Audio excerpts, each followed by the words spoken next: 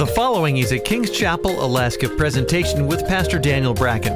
Our passion's making disciples of Jesus Christ who fulfill God's call and help us be the personal, powerful, permeating church God's called us to be. For more information, visit kcalaska.com or find us on Facebook. Here's Pastor Daniel.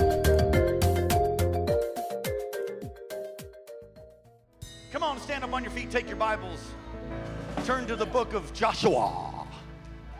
Yeshua. Whoa.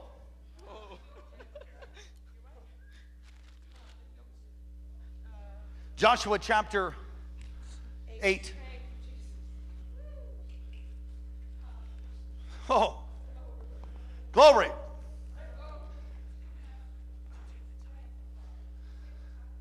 think I did. Did I take the tithes and the offerings and stuff? We did that, right? Okay, thanks, Pastor Alex. You okay, man? All right. You lose track too? All right, glory.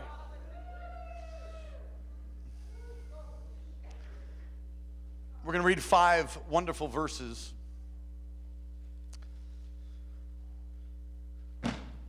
Hallelujah. You ready?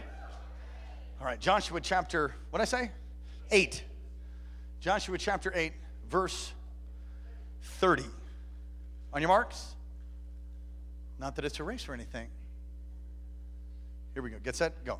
Now Joshua built an altar to the Lord God of Israel on Mount Ebal, as Moses, the servant of the Lord, had commanded the children of Israel, as it is written in the book of the law, and you'll find that in the book of Deuteronomy, chapter 27 and 28. An altar of whole stones over which no man has wielded an iron tool.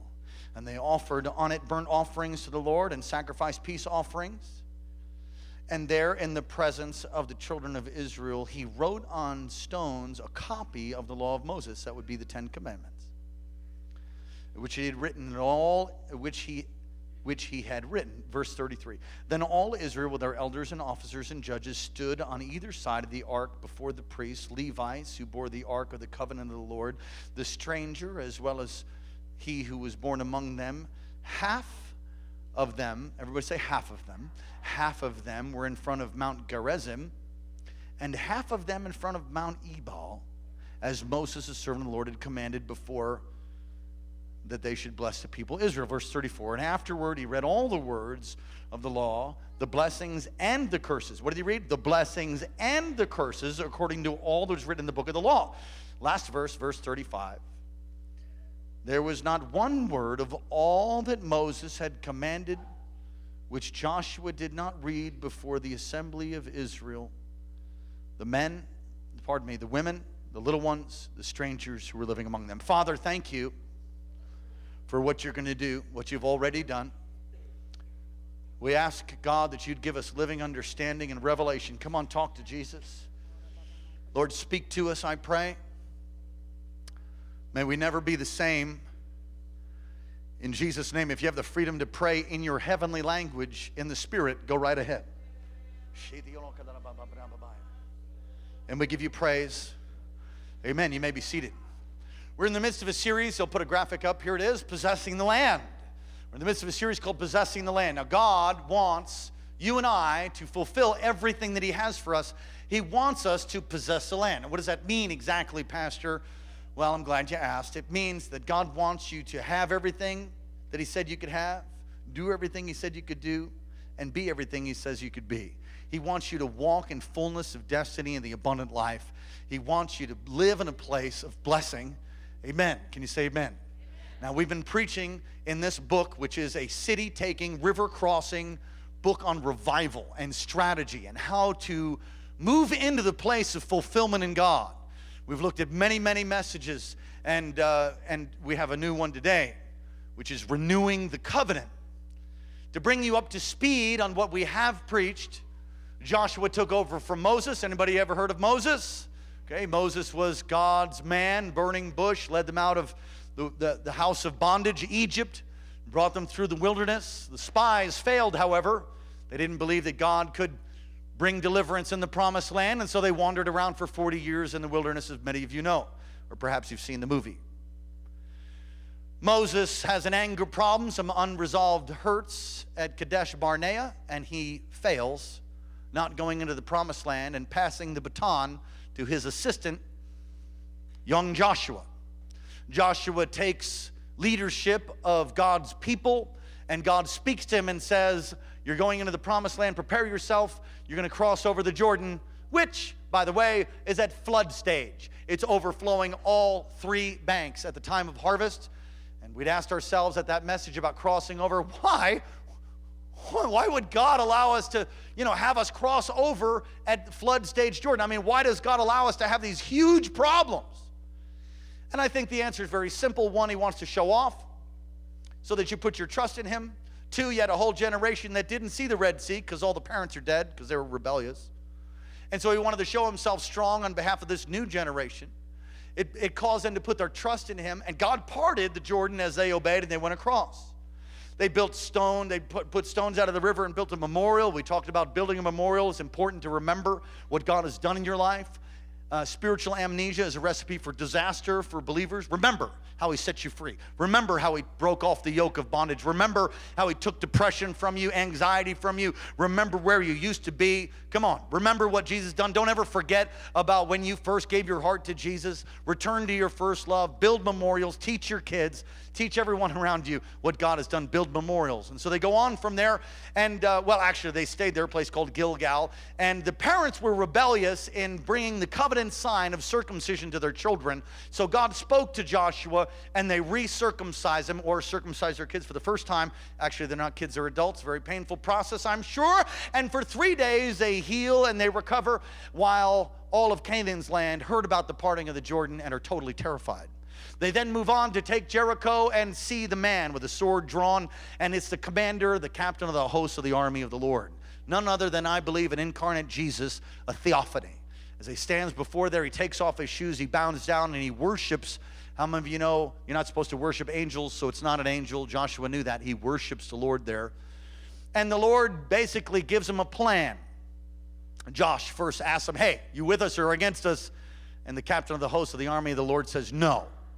Which is not exactly an answer to his question, because God has his own agenda, and we're really supposed to be with God. And so God gives a plan of how to take down the first city in the promised land. The city was called Jericho. And so they follow through on the plan, as unusual and bizarre in the natural as it is, and God caused the walls of Jericho to fall flat. But we must not forget about the harlot Rahab, who was a prostitute who hid the spies earlier on in the text. And they hid them and trusted God and flipped sides. She said, I want to be on the side of the Jericho. I want to be on your side. And the spy said, hang this thread out the window, this scarlet thread, this blood red thread, a picture of the blood of Jesus, a picture of the death angel passing over. Amen. The blood of the lamb on the doorposts and lintels. And so the walls fall flat, but Rahab is spared.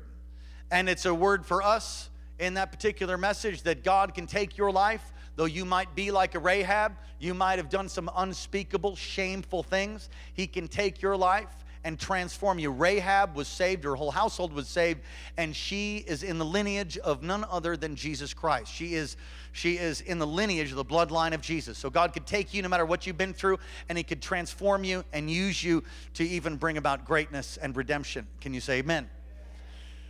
They then move on to take the city of Ai. That's spelled A-I, or A-I is how you pronounce it.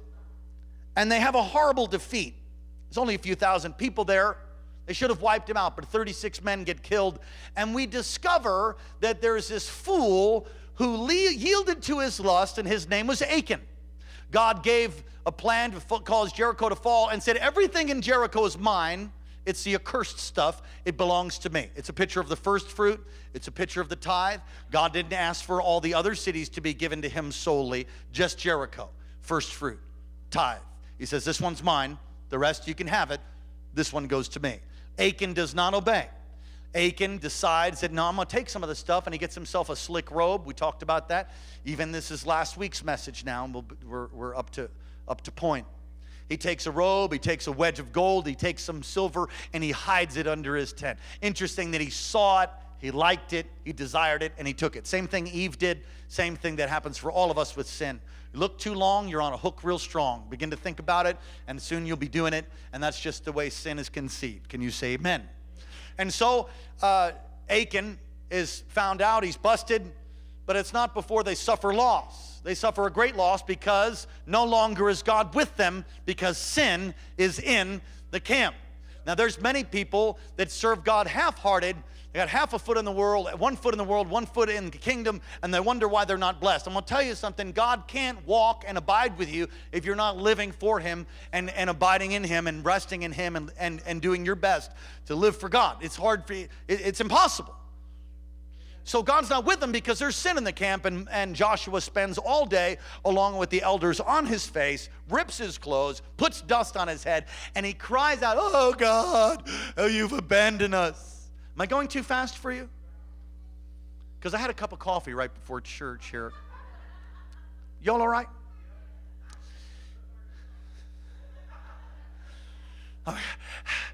Okay. What are we talking about? Okay. So Josh is on his face, and he repents. I mean, he's not repenting. He's crying out to God. He's lost his mind if you read the text. God, did you bring us out here to kill us? Why did you bring us across the Jordan? You shouldn't have even done it. I mean, this great man of God is in total despair, and he loses it altogether. I mean, the prayer that he prays is exactly like the rebellious children of his forefathers in the wilderness.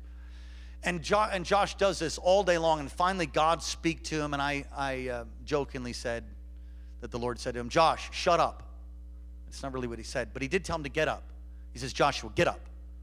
And he says, "There's sin in the camp." In other words, Josh, the problem is not with me. You didn't lose the battle because of me. You lost the battle because somebody's in sin. There's sin in the camp. And so Achan is discovered, and he ends up getting killed. And they purge evil from Israel. We talked about breaking covenant with God. We talked about not doing your part with the Lord. And many wonder why they don't have victory and fulfillment and fire, and they go through the steps of a lukewarm walk with Jesus, and they just wonder why people do crazy things like what we just did. I got a feeling.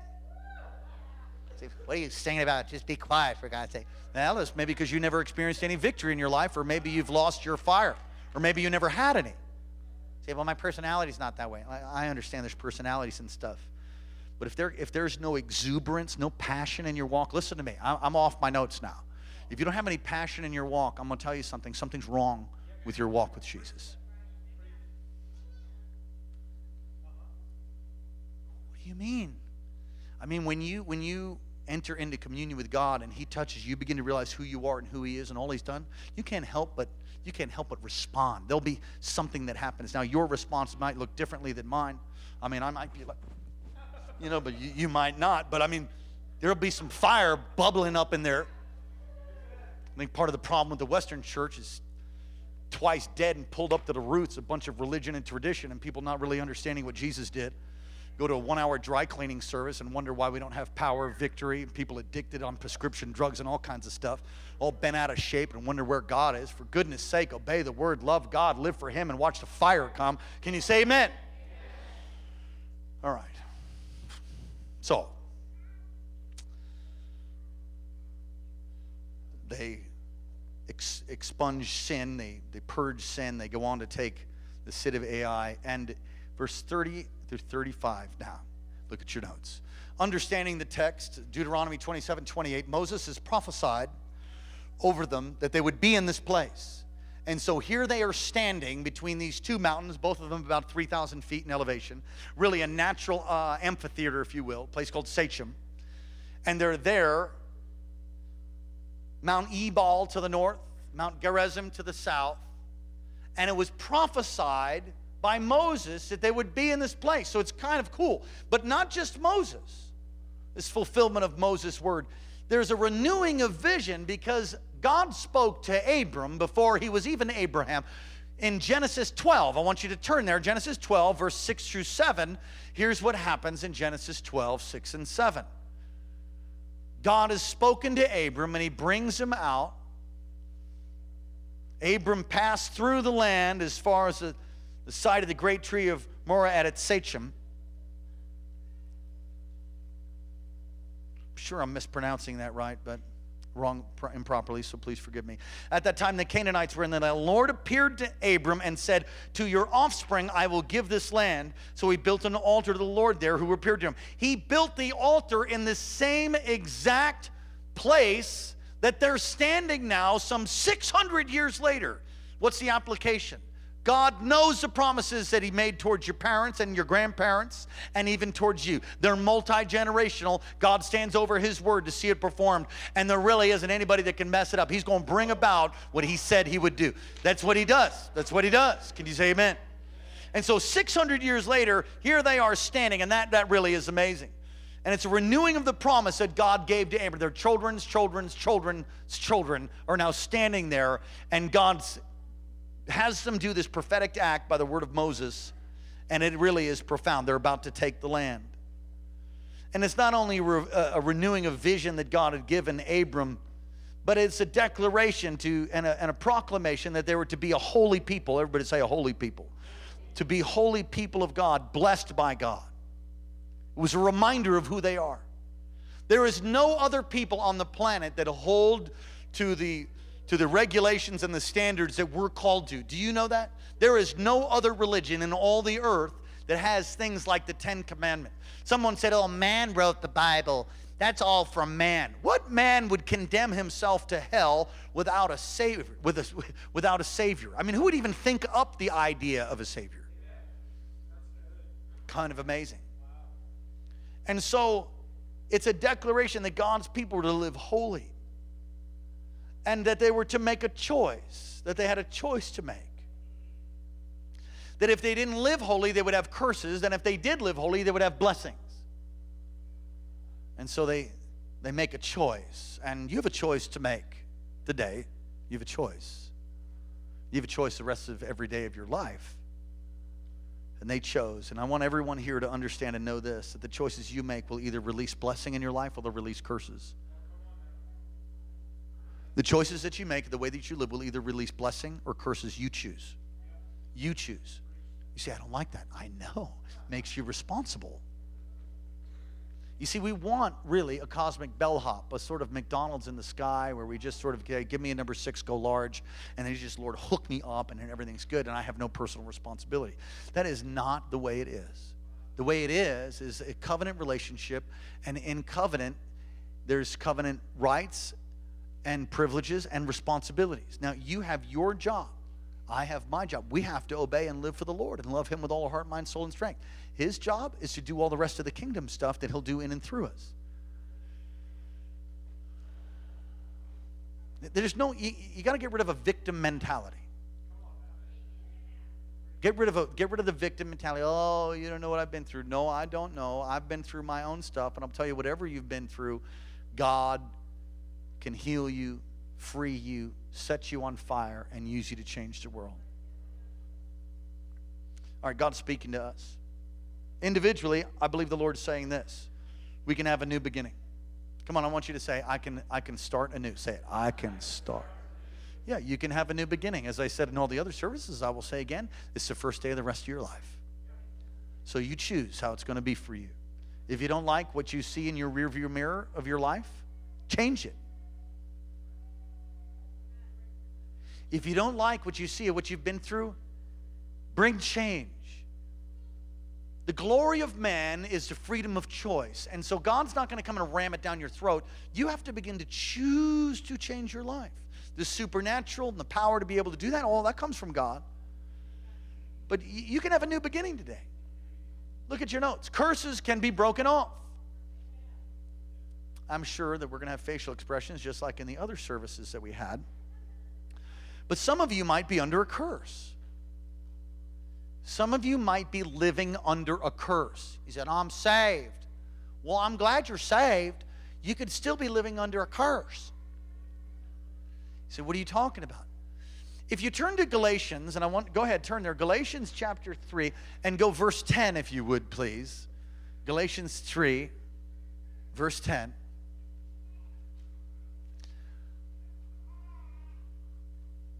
It says, for many of the works of the law are under a curse, for it is written, curses everyone who does not continue in all the things written in the book of the law and do them. Stop. Hold that right there, and we'll go to verse 11 in a second. What that means is this, that God has given us his law, and just think of that as the 10 Commandments. And we're to obey the 10 Commandments, okay? Now, I'm not going to ask you to raise your hand because then we'll expose liars, but how many of you can obey all the 10 Commandments? Truth is, no one. And in fact, the reason there are 10 Commandments is to show us that there's actually sin. I want to get into all that, book of Romans, so on and so forth. But it's to show us that we can't do it. Okay, verse 11. But that no one is justified, that means just as if I never sinned, justified by the law, that's the 10 Commandments in the sight of God, is evident. All right, so you can't be made right by the 10 Commandments. Why? Because you can't do them. Should you? Say yes. Okay, can you? Say no. No, you'll fail. Should you still try? Say yes. Verse 12, the just shall live by faith. Yet the law is not of faith, but the man who does them shall live by them. Okay, next verse, verse 13. It's got that little orb floating around. There it is. Christ has redeemed us from the curse of the law, having become a curse for us. For it is written, curses everyone hangs on a tree. So, how many of you in your family were able to obey all the 10 Commandments for every generation? Okay, no. So by not able to obey the 10 Commandments in all those generations, how many of you know what that releases? It releases a curse. But if you put verse 13 back up for me, please. In verse 13, it says, for Christ has redeemed us from the curse of the law, having become a curse for us. It is written, curses who hangs on a tree. Here's the thing. Every curse, every sin, all iniquity, all generational curses and bondages were put upon Jesus Christ on the cross. So when you get saved and you believe on the Lord and you repent of your sin and you are able to then appropriate, everybody say appropriate the grace of God, the power of God that's purchased for you, redemption at the cross. You don't have to suffer under the curse. You can break it by the power of the cross of Jesus Christ. Now, one of the keys is appropriating. You don't want to receive the grace of God in vain. I know that Mike Sisson, my dear brother Mike, part of our staff, so appreciate you. He's involved in lots of ministries. You're a blessing. One of his favorite breakfasts is Spam, eggs, rice, cup of coffee, maybe some orange juice. Want to add anything to that? Some Vienna sausage, a little cinnamon roll, some ketchup. Okay, a little shoyu, a little soy sauce over the top. Okay, now the Spam is cooked just right. Now I don't know if you guys know how to cook Spam, but we know what's up about Spam. Okay, it is the #1 meat in Hawaii. And if you just burn that just a little bit on one side and flip it over, just right, it's crispy and really bad for you, but good. Amen. They were serving pork in one meal, and a pastor was asked to come up and bless it. And they said, Pastor, can you bless the food? And so he stood up and said, well, Lord, if you can bless what you've already cursed, go right ahead. In Jesus' name, amen. Okay. We've digressed. If Mike comes and the Spam is his favorite thing, but he just eats the rice and the eggs and he doesn't touch that crispy Spam, that would be receiving his breakfast in vain. Receiving the grace of God in vain is just receiving salvation, perhaps, believing on the Lord, but not breaking the curses. Wow. You need to forcefully evict demonic intruders. Oh, that's good. You need to forcefully evict them. You need to speak over depression and command it to go. You need to speak over poverty, command it to go. You need to break off generational things that you see in your mama, in your dad, in your brothers, in your sisters maybe. You need to stand and break those curses. If you've suffered lack, loss, constant rejection, ongoing accidents, injuries, failure, so on and so forth, it could be that you are under a curse. Now, that's not popular, and you don't hear it preached all that often, but it's true. So what do? You appropriate the grace of God. You don't just have the eggs and the rice. Eat the Spam. Everybody say eat the Spam. Yeah, you take that scripture, Galatians 3, verse 13, and you declare it and proclaim it over your life. in prayer and you stand. That's not enough, though. I think it's enough in the spirit, but then you need to take action. I'm all over the place here. Let me know where I'm at with my notes. It's helping somebody. I had a spirit of poverty, and a spirit of poverty was on my family, on my mother's side, and it was kind of like we just lost all the time, constantly going from paycheck to paycheck, not having enough, never enough to pay the bills, never, we didn't know anything about tithing, didn't know anything about the Lord, really. And that poverty thing got passed to me. Then I got saved after I got delivered. I mean, first I was a Catholic, then I became a Presbyterian, then I became a Buddhist, then I became a pagan, then I got saved. And when I got saved, I started hearing about the tithing thing, totally thought it was some gimmick to, grease the palms of all the pastors or something. Give me a break. Anyway, really the hang-up was on internally, it was in myself. But I got set free thanks to Karen and good teaching from the Word of God, and I started to tithe. And I started learning about God's principle of increase. Now, even though I began to tithe and I began to give and was faithful in doing that, I still had the poverty thing. And even though I had answered altar calls and made the proclamation of a spirit of poverty broken off of me, it didn't break. Oh, I think it broke in the spirit, but I needed to do some things. I needed to take authority over my spending. I needed to learn how to take care of my checkbook. I needed to learn how to balance and live within a budget. I needed to learn how to live within some of you looking at me like, shut up. Yeah, well, you probably need to do that. If you want to be prospered and you're just blowing your money all the time, or every time you feel depressed, ladies, you run out with your credit card and go buy a bunch of stuff. Smile at me, come on, smile. We're talking about somebody else, it's not you. Amen, that's somebody else, praise God. Hallelujah. Look at somebody and say, hey, he's talking about somebody else, it's not me, praise God. You have to learn how to handle your money. You got to learn how to save. You got to learn how to give. You got to learn how to be a good steward. Hello. This is going over like a lead balloon right here, praise God. I'm just telling you, you want to break poverty off. It's more than look what the Lord has done, and you lift your hands and have somebody lay hands on you. I'm making fun of that a little bit. I believe in that. Come on, I'll pour all over on my head and roll around with the best of them, get Shandai, Shuba with a bam bam, amen. But then when you go home, you have to change things. You have to change the way you think about it. You have to renew your mind. You begin to wring your hands and worry, and that's not God. All right.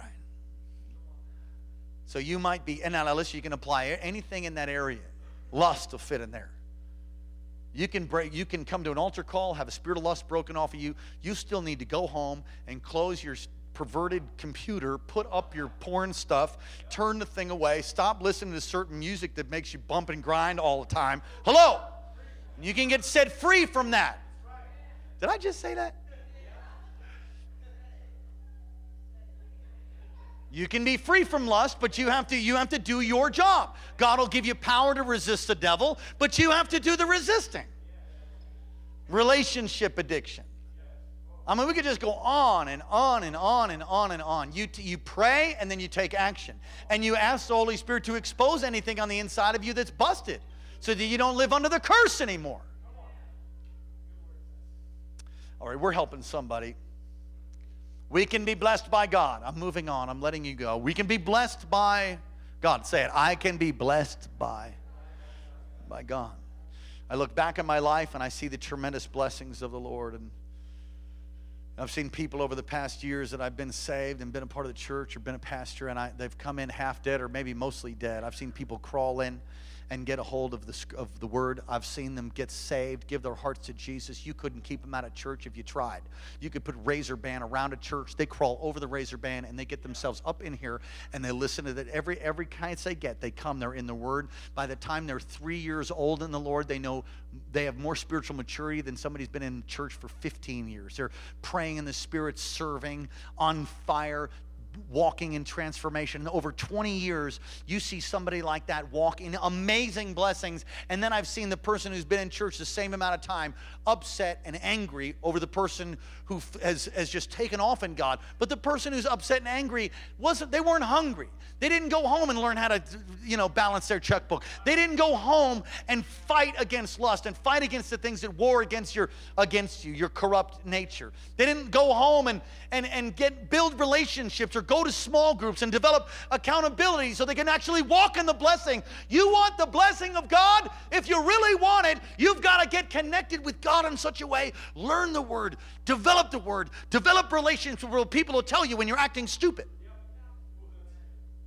And we've seen people bounce all over the place. True story, didn't happen here. They came, mother and father, and they have a child. They didn't know anything about child raising, not unlike most of us who came in the church. So they're raising a child who's a little brat. And he likes biting. This is a true story. He likes biting. So he comes into the nursery, his fangs pop out, and he tries to bite some kid. Now, it's not the kid's fault. Evil is bound up in the heart of the child. It's really the parents who don't know how to train. And we teach all of these things, and I'm thankful that we learn, and we're still learning. Praise the Lord. So the kid decides to bite another kid. The nursery worker is on the ball, sees the teeth about to sink into the other child, interrupts the bite, and the kid begins to freak out, kick, scream, flail, scratch, gouge. And so, of course, they punched a number in for the parent to come and retrieve their child who's totally out of control. Of course, never done anything like this at home, just here. As a joke. Because they rule the house. Usually kids like that do exactly like that to get whatever they want. And usually the parents yield to them raising a full-fledged brat. You know what's really terrible is when they get to be 40 years old and they've still gone through that. Amen. At any rate, they punch the numbers in and the parent responds, and the nursery worker, rightfully so, took the gouging, flailing, biting child who really needs healing and training and love. And how many of you know love corrects? And puts the child in a safe environment, which is called a crib. So when the parent shows up, the kid is behind the crib bars going, ah, shaking the crib, just panic, because he's never been contained in his life, probably. I might be wrong, but most likely. The parent walks in and says, "What are you doing to my child?" Now, the mother, the auntie, the mother in Israel who's in the nursery, who's responsible, you know, she's raised like 75 kids because she's raised her own, and then she raised a whole bunch of other people. She'd been in church probably 40 years or something. I mean, you know what I mean? She cut her teeth on the pew. She's a godly mother with a godly family and kids that are on fire for the Lord, that kind of thing. And I understand that you could raise your kids and they can turn their back. I understand that too. She says to them, well, we had to contain him. She says, he's like he's in a prison. How dare you? What kind of church is this that you would put my child in prison? Well, I love what the lady said. The lady said, well, ma'am, if you don't learn to teach and train your child, you'll have a prison ministry. She then picked the child up, stomped out, and never came back. If you're going to live in the blessings of God, you have to learn how to raise your kids. You have to learn how to handle your money. You have to learn how to pray. You got to learn how to fast. You got to learn how to read and rightfully discern and learn the Word of God. You need to be a worker rightfully dividing the Word of truth. You need to study to show yourself approved. You need to have those things if you really want everything that God has for you. Like I said, you know, you can stand in a garage all you want. It doesn't make you an automobile. You can come to church and carry a Bible as big to choke a moose. That doesn't give you blessing.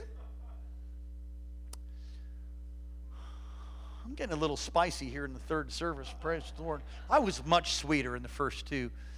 Anyway, we'll trust that you just needed it like this. Amen. Either that or pray for me right now. Everybody say, I can live in the blessing. But I have personal responsibility. Yeah, don't forget it. We can choose to live for God daily. And I think sometimes we make choices that are convenient or easy. Don't make convenient, easy choices. And I'm thankful when convenient and easy is the right thing. But many times the right thing is not convenient and it's not easy. And if you want the blessings of God, you're going to have to do the right thing. Does it hurt? Yep. It hurts your flesh. Does it cost you? Yeah. It's going to cost you 10% at least, your tithe. Amen. It's going to cost you giving, going to cost you praying. But what's the benefit of that? You know what's crazy is we actually have to prove that there is a benefit so that we would do it. We have to hang a carrot to say, the Lord's going to bless you, and so you do the right thing and you get the blessing. Man, it is a reasonable thing that we should do to be a living sacrifice, considering he died. Come on, he saved you from hell. It's a reasonable thing to do, but live for him. Amen. And we've got to choose to do the right thing. Everybody say, I'm going to choose to do the right thing. All right, 3. We must have a renewed vision of who God wants us to be and what he wants us to do. And that's what God was really saying to them. I want you to live holy. I want you to possess the land. I want you to move forward. I want you to be my chosen people, a royal priesthood. You're my people. You're my expression of righteousness in the earth. They were renewing their vision as they moved now into the promised land. And I believe God's talking to us as a church to do just that, to renew our vision. I believe that we're going to double in the next year. You said that last year. Yep, and we did. Praise God. Well, I think we're going to do it again. Why not? Come on, everybody say double. Why not? There's a whole bunch of people headed to hell. Shouldn't we reach them? Amen. We're going to build this building in the next couple years. We're going to continue to press on, press in, and possess the land. Can you say amen? As a church and as individuals, he's speaking to us. It's a time for new beginnings. It's a time for a new beginning. It's time to set new goals. You know, school started or starts for some next week, and some had already started. Some of you are going to be going back to university next week. Praise the Lord. You know, you could have a different year than you had last year. Just don't hang out with stupid. Plug in with a different set of people. Begin to order your time different. You know what I loved about the start of every new school year? Not that I followed through all that well. I had challenging times in school, but I loved when school started again, because it's like, now I'm going to do it this year, you know. Does anybody know what I'm talking about? Sometimes those are empty promises, but other times they're not. And I believe in God. We can have a brand new time, you can set new goals. Come on, the first day of the rest of your life. It's a time to renew our vision of who we are and what God's called us to do. I want you to say this as the worship team comes. We're a personal church. Say, we're personal. We want to be that. Some of you don't know each other. I would encourage you to get to know those who labor among you. Get to know people. Go out to coffee. Chat. You know, I mean, it's easy just to stay in our own little world. Get to know each other. Be personal. My wife and I and all of my staff, we want to be personal with you. We want to get to know you. That's why we stick around and don't run off to some office. You know, I was late for worship because I was outside talking to people, trying to minister to folks. Amen. Why? Because we're personal. We want to be personal. We don't want to be standoffish. So how do you remain personal as we grow? Well, that's an excellent question. How many of you want to know how do we remain personal if we grow bigger? Yeah, you learn to be personal. You love people. Don't stay in a little bubble and never talk to anybody. I mean, break out. See, but people, they scare me. Well, you gotta learn to be around safe people. Amen. And you gotta learn to love people that are not lovable. That's called being a Christian. Yeah, amen. Love people. Love them. See, I don't feel like it. Well, love has nothing to do with feelings. It has everything to do with commitment. How do we know what love is? That one man laid down his life for another. Love is laying down your life for another. That's what love is. Personal. Everybody say personal. We want to be personal. We want to be powerful. Everybody say powerful. We want to be powerful in the Holy Ghost. We're believing that God is going to heal more people than he's ever healed before. You know, I visited our dear brother in the hospital. He went in and they took a portion of his lung. He's battling cancer. It was a surprise thing. I went in, I spent time with him. We began to pray, and the power of God. I'm talking power of God. Not just a couple goosebumps. I mean, a measure of the glory of God rolled into that hospital room as we wept and cried in his presence. There was a knock on the door, and I was telling Pastor Alex, some of my staff, when the knock on the door came, I honestly didn't know if we was going to go then to a total another dimension where we open the door and there's an angel standing there. I mean, it was that level of intensity. There's a knock on the door. I looked up and I looked at our brother, and we're weeping. And I saw, man, I should answer the door. I opened the door, and there's two people standing there. I've got tears running down my face, and they're just staring at me. I could tell they were believers, and I said, you just got to hold on a second. And they said, And I closed the door gently. We went back, and I believe right in that next moment, the next 30 seconds, there was a visitation of what I believe is a healing angel came in that place. And I believe he's totally healed. Now, we haven't gotten the full report yet, and I'll let you know. But I'm believing for that. Come on, we're believers. Any believers around here? Something happened. We believe in that. We believe in gifts of prophecy. We believe in the gifts of healing. We believe in tongues, interpretation. We believe in the gifts of the Spirit of God. Popular? No, it's not popular. You know what I think's weird? What I think is weird is when a church doesn't have the power of God. The church is never supposed to be designed around the gifts of man and try to wow somebody, a little wow factor, and we go home and go, wow, what a speaker. It's supposed to be the power of God. Not the eloquence and wisdom of man, but the power and demonstration of the Spirit. And that's who we are. I'm thankful for the body of Christ. Poking fun a little bit. I mean, I hate dead church, frankly. But we're thankful for the body. I'm thankful for Baptists and Presbyterians. I'm thankful for those that are not going apostate, sticking to the Word of God, and not tearing down the Godhead, the Father, Son, and the Holy Spirit. They're our brothers, and we love them. But here, we believe in a Spirit-filled church. That is who we are. We will not change that. It wasn't a mocha and a little cute meeting that delivered me. It was the power of God and the Word of God being preached, an anointing that broke the yoke. We want to be powerful, we want to be permeating. Anybody say permeating? What do you mean permeating? We've been granted the opportunity to have a radio station construction permit. It's called a CP. It will be given to us in about 4 weeks. And we will put a radio station on the air. It'll broadcast from here. It's going to cost us. It's going to be expensive. But you know, why would we do that? I mean, why would we spend money on a radio station? Because we want to permeate the culture. We're going to have outreaches. We're going to do things called Alaska Fest.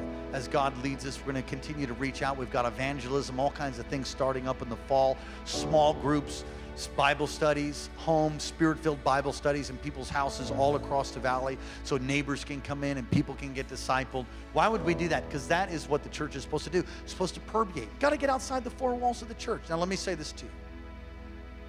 Won't you invite somebody? Invite somebody to church. Reach out to somebody. Be bold in your witness. Come on, it's a new year. Really, Rosh Hashanah is just around the corner. And Jews believe in the Hebrew calendar, I believe, that the way that we live and the way that we pray right now will determine really the whole rest of the next year. Come on, can I get amen over there? I said this before. A friend of mine's father had a visitation from the Lord. The Lord said to him, remember that August is a time of answered prayer. There's something about now in the Jewish calendar. You prepare for what's coming up. It's time to renew your vision. It's time to renew your covenant with God. It's time to say, hey, God, I'm gonna go all the way with you. Come on, stand up on your feet. Make a decision. You live for Jesus. Come on, make a new covenant. Again, recommitment to God. Come on, say, Lord, I'm gonna possess the land. Come on, say it again. Say, Lord, I'm gonna possess the land. Now ask the Holy Spirit. You just talk to God. Ask Him to show you if you got any curses, any things in your life that need to be broken. You ask Him right now. He'll show you. This is the time to choose. Choose who you serve.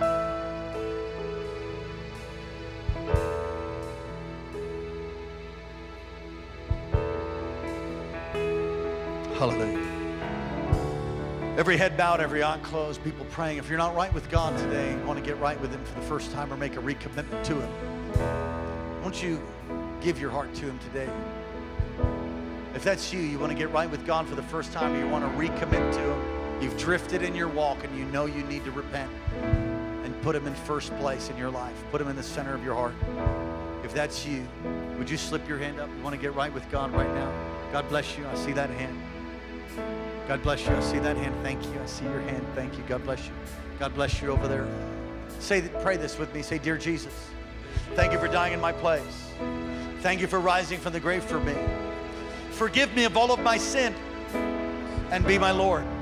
Be my Savior. Wash me and cleanse me. Make me new. Thank you for loving me. Thank you for hearing my prayer. Amen. Come on, just lift your hands as a sign of surrender to the Lord. Father, I pray, Holy Spirit, that you would come and light a fire on the inside of every one of us. Lord, that we would be your people that live, that choose to live right, to walk in the blessings. And we reject every curse. We cut off, come on, agree with me in prayer. We cut off every curse, generational iniquity. You cannot afflict us anymore. Your power is broken by the blood of Jesus off of my life, off of my wife, off of my children, off of my family. Generational sin, we command you to be broken today in Jesus' name. And God, we ask that you, by your Spirit, would help us, Lord, not giving us a spirit of fear, but of power, love, and self-discipline or sound mind, to learn how to handle our finances, to learn how to train our children, to learn how to study the Word, to learn how to be a workman rightly dividing the Word of truth, to be a people of fasting and prayer and dedication. Lord, not some lame Christianity, Lord, on fire Christianity, rightly displaying righteousness in the way that we vote, the way that we talk, the way that we pray, the way that we live, the way that we treat each other. Lord, help us to be disciples. I'm going to ask you to commit yourself to be a disciple. If that's not in your heart, do not pray this after me. Say, Lord, I commit to be a disciple. Help me to do my part. The rest of my life, I will serve you, and I will grow in the knowledge of God. I commit myself to you and to this task of being your disciple.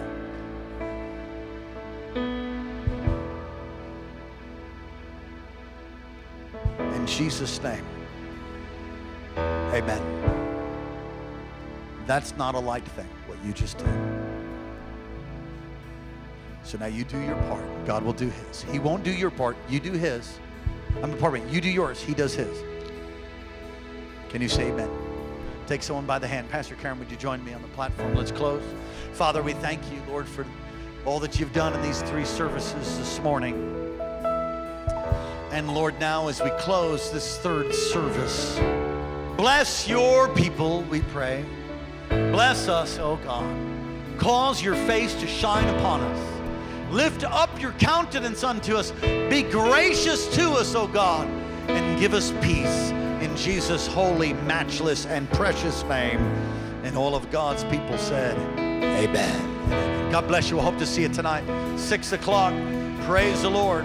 Hallelujah.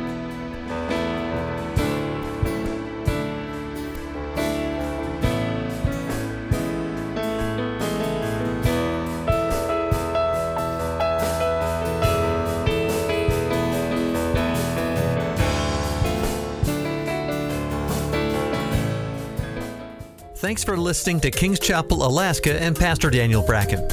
Our passion is making disciples of Jesus Christ who fulfill God's life call and help us to be the personal, powerful, and permeating church God's called us to be. Get in touch with us anytime at 907-357-2065, 907-357-2065, or online at kcalaska.com, kcalaska.com. Friend us on Facebook and follow Pastor Daniel's tweets at Alaska Revival.